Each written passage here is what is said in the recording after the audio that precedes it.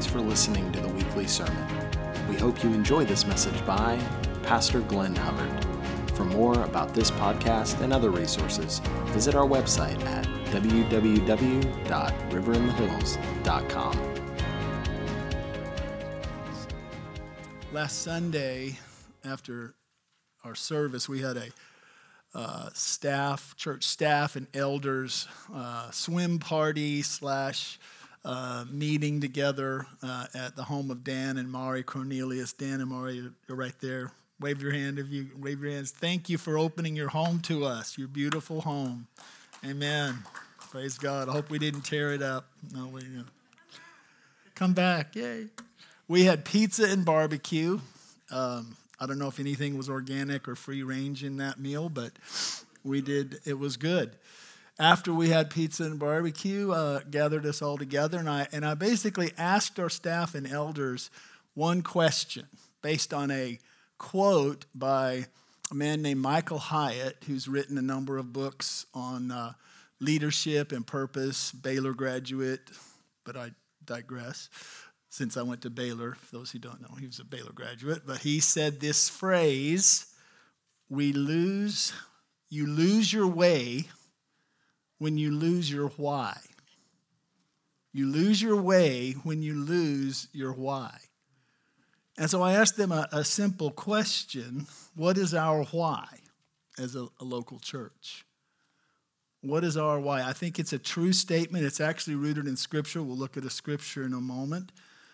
But it's good for us now and then to ask why we got into a certain thing, why we committed ourselves to a thing. It's good in marriage. Sadly, when the husband or the wife or both lose their why, they forget why they got married in the first place, their marriage can lose its way. In ministry, when a pastor or a missionary loses their why, when they forget that time when they said yes into being called in the ministry, of that the why starts to fade, then they start to lose their way in ministry. They start to lose the zeal that they once had. And I don't want to bring you down today, but I looked up one thing this morning, Barna research, and I don't know if this was taken before COVID or after, but 29%, sadly, 29% of pastors have admitted to giving serious consideration to quitting. And I don't know, like I said, when that was. I don't want to say any more statistics about all that, but it's a true principle. It's good to go back and look and ask ourselves why. I remember back the genesis of my calling in ministry was in 1977, and I was a Baylor student, and I was teaching a 6th grade boys Sunday school class. And I remember that the opening assembly, it was a Baptist church there in Albuquerque, New Mexico. It was summertime there, and I was seeing this 6th grade boy kind of not listening, looking out the window. He had kind of a runny nose, and he's going, like that, going. And I was like, and then all of a sudden, you ever have this where you like zoom in on something? You get a burden from the Lord, and felt like the Lord kind of froze me in my steps and said, you see that young man? I said, yes, Lord. He said, everything in his life is pointing him the wrong direction. Wow. And it's like I saw these billboards, saying, turn left, turn left. And then, not an open vision, but I was gripped. And it was like everything in his life from that time of his life going forward was trying to point him to turn left, which to the left was a cliff. And he was going to go over the cliff. And then the thought came in my mind. I'm not saying, thundering, but the thought came, if you can give your life to pointing people the right way, to me, then your life will be worth something. Now, that was 44 years ago. And I remember that regularly. And that is still why I think back, that is what I've given my life to pointing people the right way, to the one, the only one who can transform them and give them full and true meaning, not just now in time, but in eternity. So I asked our leaders, why do we exist as a local church? What is our why? Because if we can't answer our why, we probably shouldn't be here. I mean, kind of tough on that, but let's be honest. If we can't answer why we exist as a church, we probably should go join a church that knows why they exist, that knows why they're here. And so I just want to give a disclaimer on this. I didn't ask the staff and elders because, we had lost our way. We hadn't deviated from our vision. But seriously, I wanted to hear what was on their heart. And I wanted to learn from them. I'm so thankful I learned from the staff and the elders' wives. It's beautiful. So I really did. I was looking forward to what were their answers going to be. I said, don't regurgitate our vision on our website. Just what comes up in your heart. Tell me what is our why. And they gave me, they shared 8 main reasons, at least 8 that I'm going to share today, and we're going to look at that.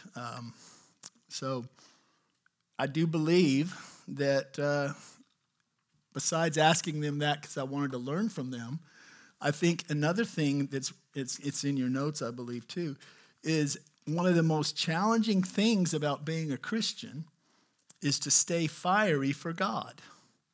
Is that Nick Saban said this when Alabama won yesterday. Anybody Alabama fans? Nate's in the other room.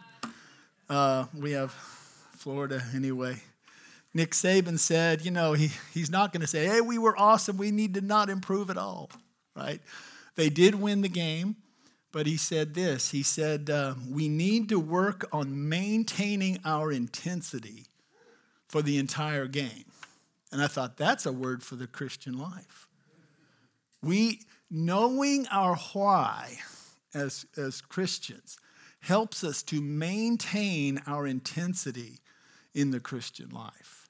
And so that's a lot of why I felt the Lord leading me to look at this today. What is our why as a local church?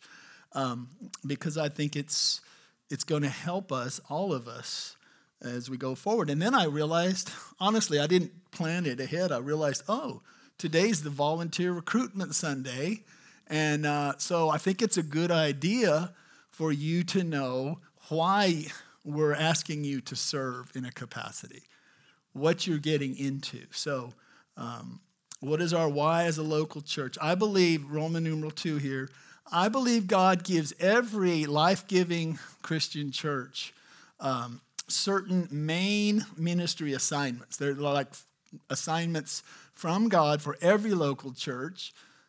One's like to win souls. That's in Proverbs 11, verse 30. Then the other is the Great Commission to disciple the nations, to train people, to train new believers to become disciples. The word nations there, Matthew 28, 19 and 20, is the Greek word ethnos, which means ethnic groups, to train and disciple believers. Those are genuine main assignments every church has. But I believe God gives individual churches specific assignments so that we're not trying to compete with that other assignments of that other church, but we run our race. We do what he's assigned us as a church to do and to be. And together, this region, Kyle was telling me this week, latest demographics, in this Lake Travis region, there's 55,000 people. Well, 55,000 people, when each church is running the race, fulfilling their ministry assignments, that our community, our region, gets to see a beautiful picture of the kingdom of God. So we want other churches to be successful, to be on fire. That's why we have a prayer. We want to pray for them. You see, so yeah, amen. We are a servant to the other churches as well, because we want it. Someone said this one time, we want it to be hard for people to go to hell from Lake Travis. We want to make it hard. It's too easy right now. There's way more banks on Highway 620 than there are churches. Right? Well, we could go there. We could digress. So they shared 8 reasons why we're here. I'm going to go through these. Some will take a little longer than others. Won't be too long, though. The first one, and it's first not just in the number numerically here, but it's first in priority. Someone shared to be, what is our why? It's to be a resting place for the presence of God.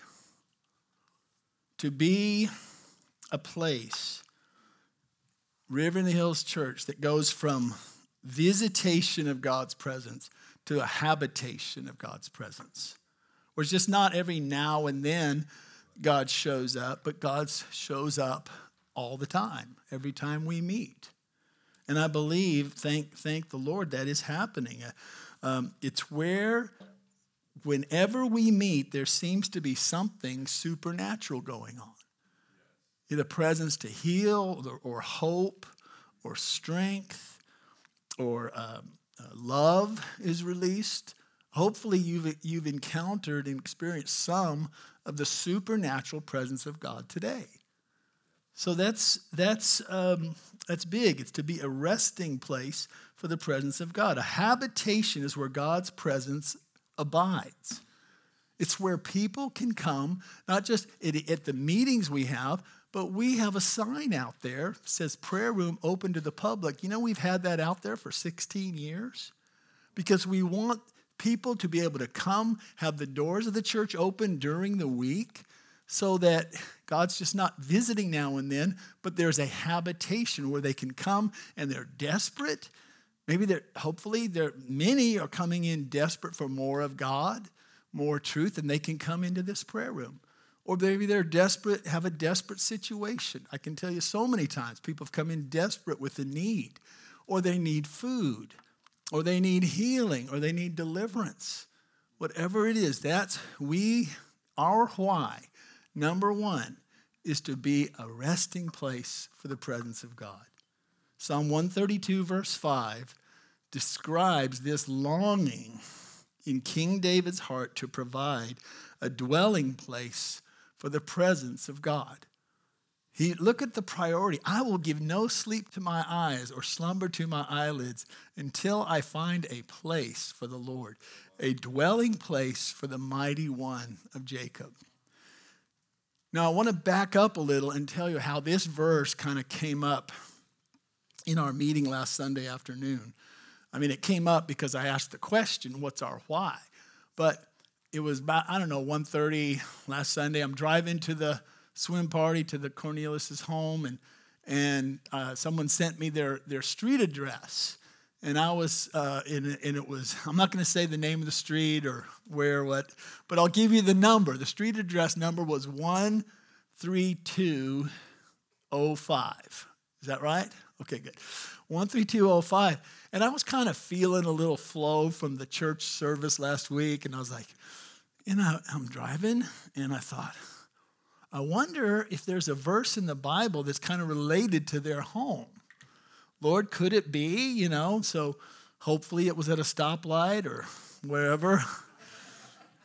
But because I had my Google Maps in my phone, it's 13205, blah, blah, blah. I look it up, and I thought Psalm 132, verse 5. I have 4 and 5 there, but Psalm 132, verse 5. And I was, as I'm looking it up in my Bible app, I'm like, oh no, I hope it's not a bad verse. I hope I'm not even going to joke with that, I'm like, or I might have just really missed it, But I think whatever that Psalm 132:5, as I'm looking it up, I'm thinking that might be something to do with, God, Dan and Mari, God just didn't have them at that house by accident. That maybe there's something to do with what God's calling or declaring over their home, like an individual thing. And so when I saw this, it went off in me. Yeah, and so I'll say it publicly. I believe, Dan and Mari, that God's opened your home, given you that home to be a place where God's presence dwells.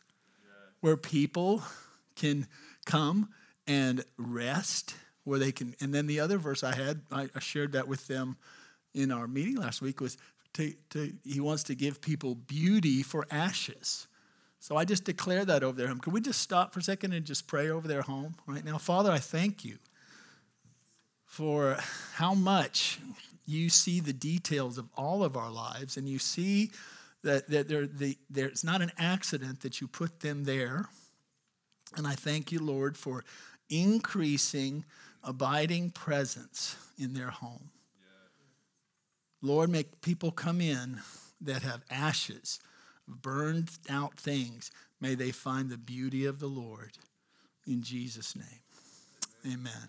Amen. Thanks for letting me do that. Well, it wasn't just a word for their home. This is one of the key verses of why River in the Hills exists, is to be a dwelling place for the Lord's presence. So it's a big part of our why. Now, 2 more leaders, Numbers 2 and 3 in your notes there, they shared similar whys, and all 3 of them, this first verse here and then Numbers 2 and 3, they relate to the first words you see when you walk into River in the Hills, to our lobby. What are the first words you see? Move God's heart. And so that's what these are about. They're about the first commandment. It's, why does River in the Hills exist? First, we exist to love God, to welcome his presence. And we believe when we do that, he's moved by that. God is touched by that when we welcome his presence. So number 2 here, our why is to be a family that sits at the feet of Jesus. 2 things are put together there. River in the Hills is to be a family, not just a group of people that gather. A family that sits at the feet of Jesus. So let me break that down real quickly. We're not just a gathering of Christians. We are called to be a family, brothers and sisters. There's a verse, it's not in your notes, Ephesians 3:14 says, Paul says, I bow my knees before the Father, from whom every family on heaven and earth is named. And so we can genuinely say, and we see it this way, you and I are brothers and sisters because we have the same Father in heaven. When you have the same Father, you're brother and sister. So that's great. I mean, Carl, are you my brother? Right? Well, I really like your red truck. It's a classic. So since we're brothers, can I just borrow your truck for?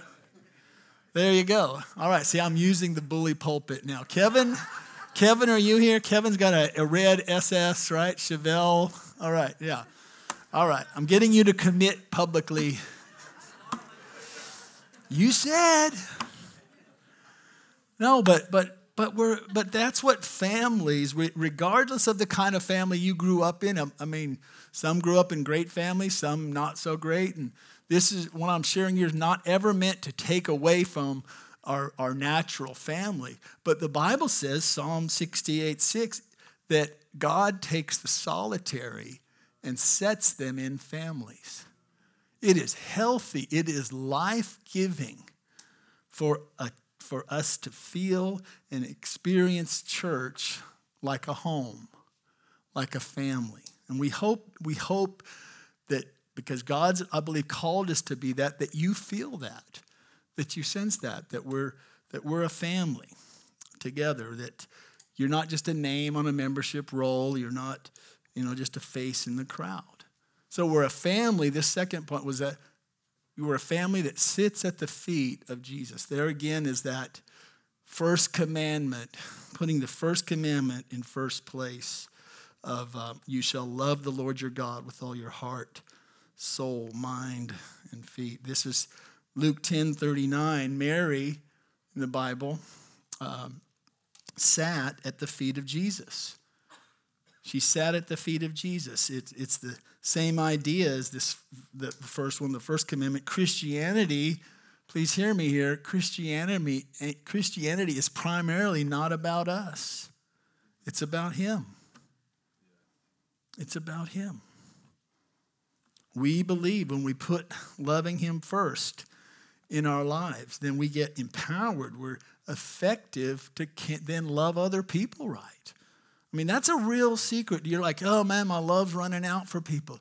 Well, we sit at the feet of Jesus, and then he empowers us. He fills us with love, his love for other people. It's really not complicated. There's no secret to it. It's taking time to sit at his feet.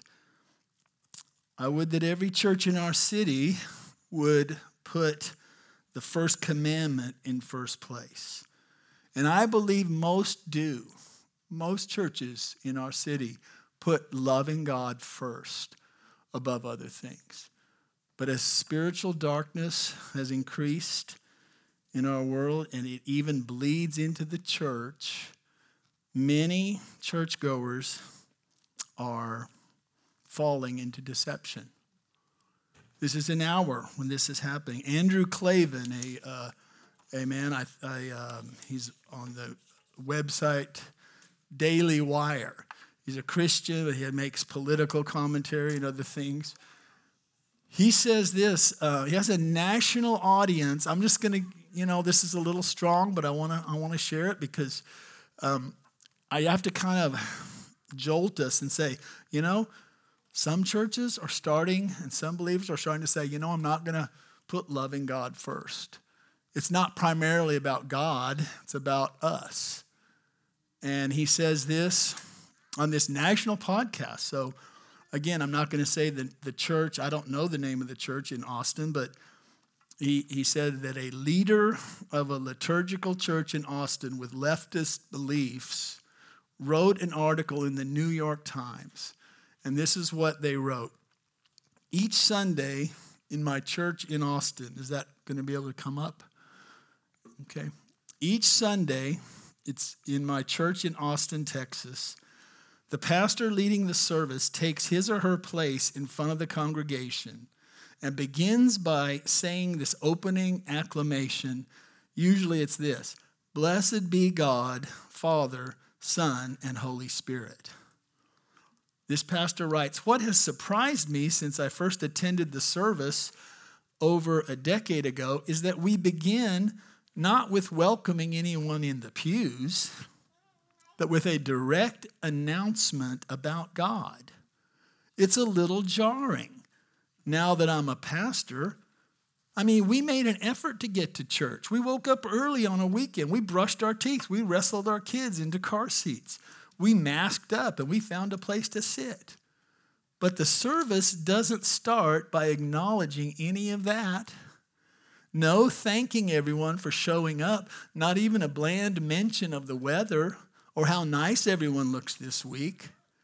Instead, I stand up in front of everyone and proclaim the presence of an invisible God."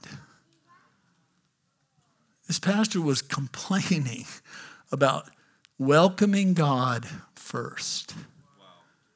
Now that is a deception. It's not about us primarily.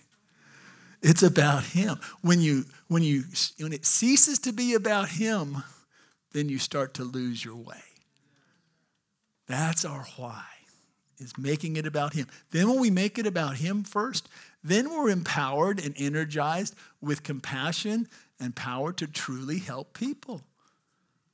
But let's never get side off of that. So number 3, one more related to putting God first. The third one is someone shared last Sunday that they remembered a prophetic man named Leon Clift came to River in the Hills back in the early days. We were meeting in what they called the Party Barn over in Apache Shores. We had to stop meeting there because they had termite infestation. So then we have all kinds of journeys. Then we went to the fire station. I'm preaching in the Hudson Bend fire station, and all of a sudden this beep, beep. The fire station smoke alarm they forgot to put a new battery in the smoke alarm in the fire station.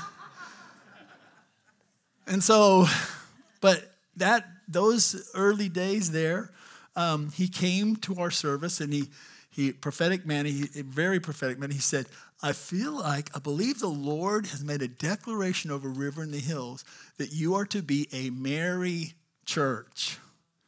And he was referencing Mary of Bethany, who sat at Jesus' feet, who broke that alabaster box worth of costly oil, fragrant oil, worth about a year's wages, which basically represented her entire inheritance.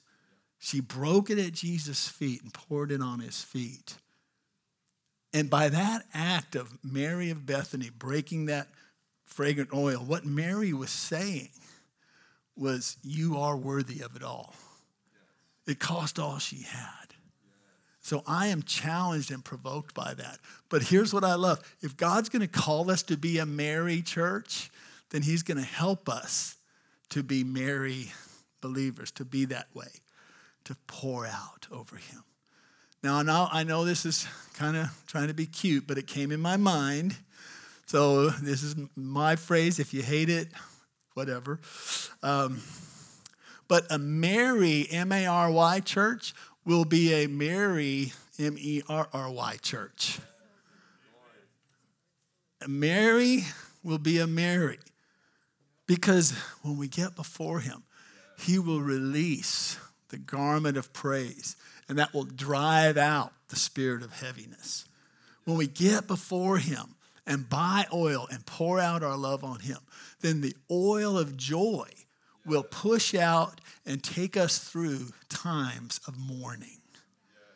When we come before him and bring our lives before him, like Mary did, he will deliver us. He will release joy over our lives, and we will be that victorious bride. The superior pleasures. This is a big one.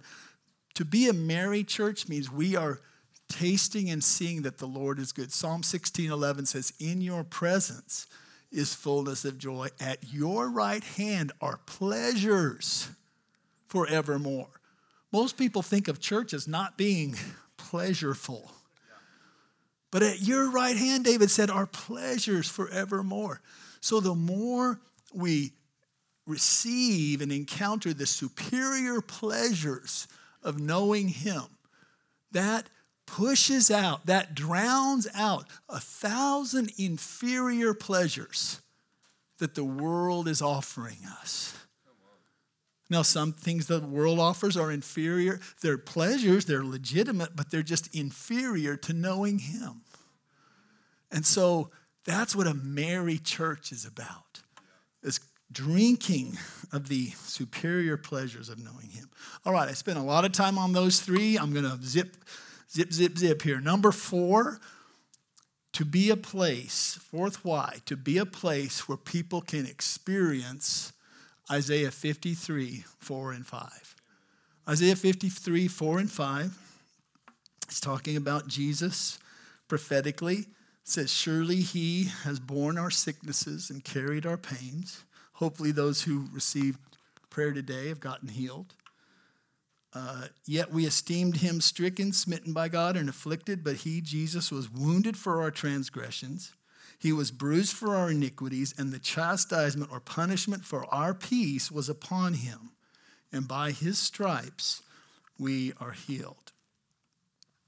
God has called us to be a house of power, to not just proclaim the good news, but demonstrate the good news. Let's keep reminding ourselves of our why so we don't lose our way. He's called us to expect. When you come here, I encourage you, expect to get healed.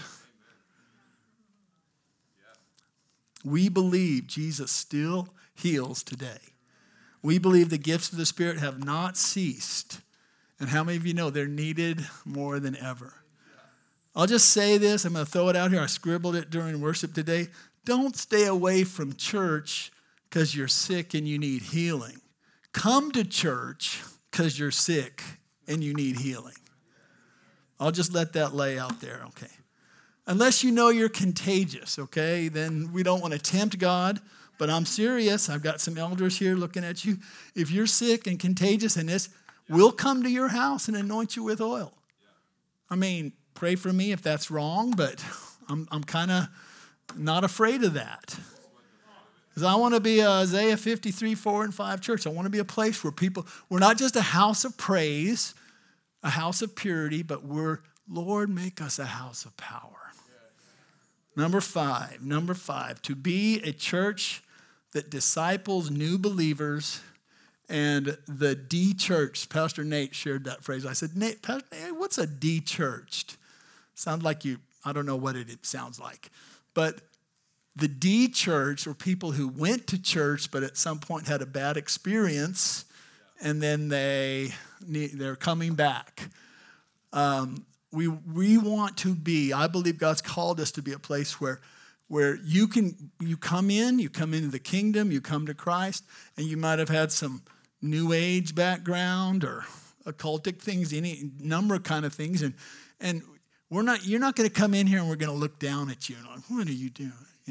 We're going to be helping to disciple you, and so that's again part of what we want to be. We're not going to look down. We're going to be a place where we take time with people with beliefs that are not biblical and help people through that. I love that. If we're ever thinking we're superior, that's dangerous ground. Number 6, worship team, you can come on up. To equip and mobilize the church to get involved in culture. We exist to equip and mobilize the church to get involved in our culture, not to shy away and be like ostriches, put our heads in the sand. We're called, we've had 5 weeks of Sunday school class called Faith and Culture. We're to be salt and light in the world. We're to add flavor to the world. Salt slows down corruption. How many of you are seeing corruption before our very eyes in our culture? So we're to be salt and light. I won't go through the verses because of the sake of time, but Matthew 5, 13 through 16 describes. Jesus said, you're the salt of the earth. Don't lose your saltiness. You're the light of the world. Don't let your light grow dim. Pastor Nate wrote this.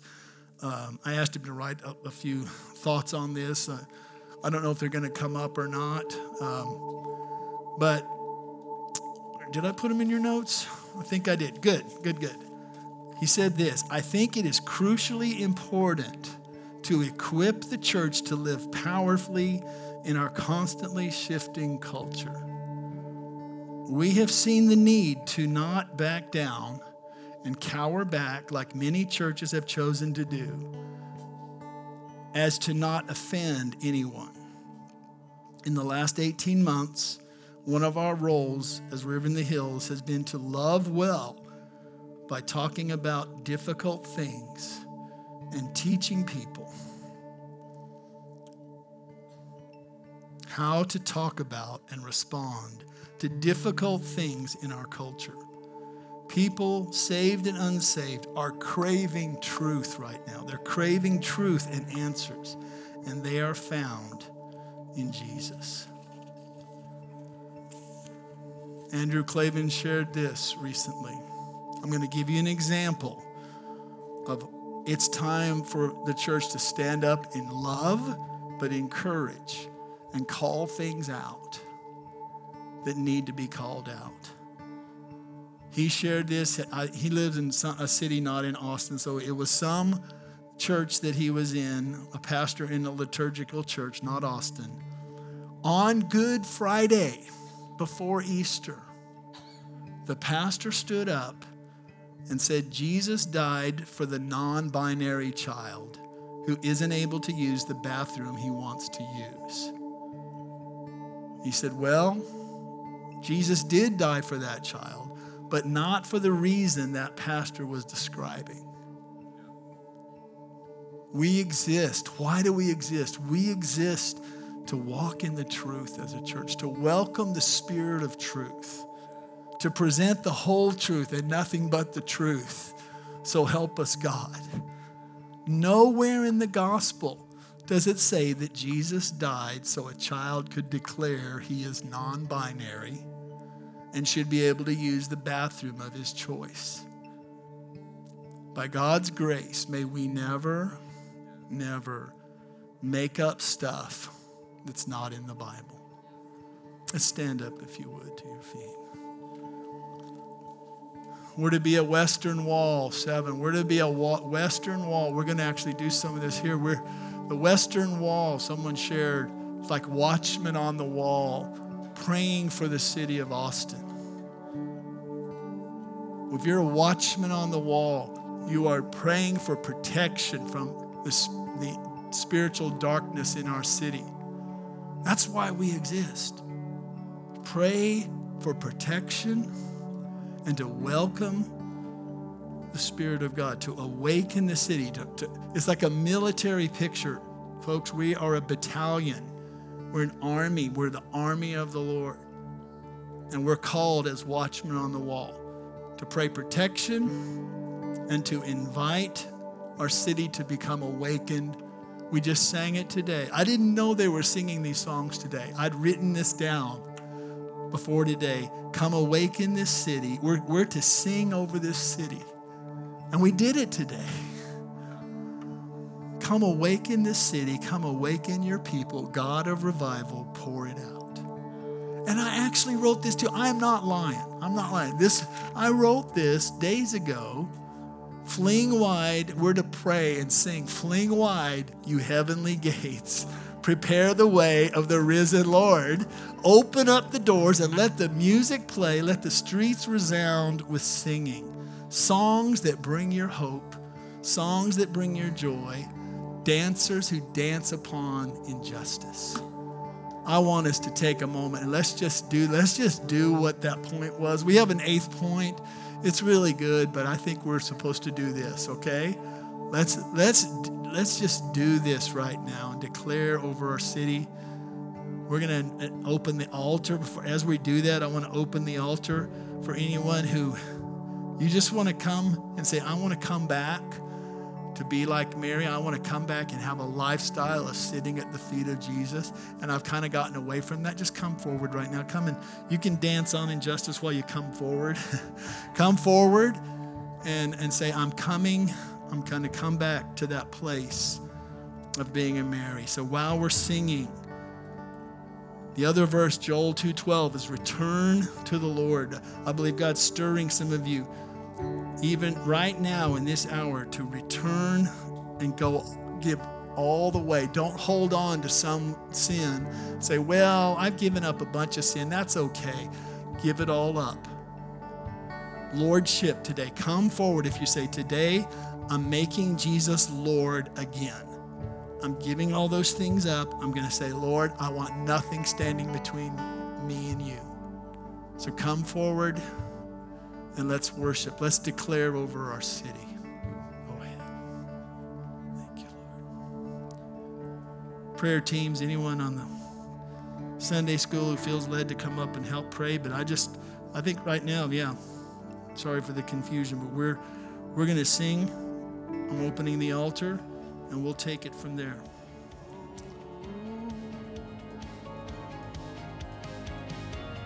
Thanks for listening to the weekly sermon. To download the notes and slides for this message, visit our website, riverinthehills.com. If you would like to partner with us in moving God's heart and changing the world, please subscribe to our podcast, leave a review, and share this episode with a friend.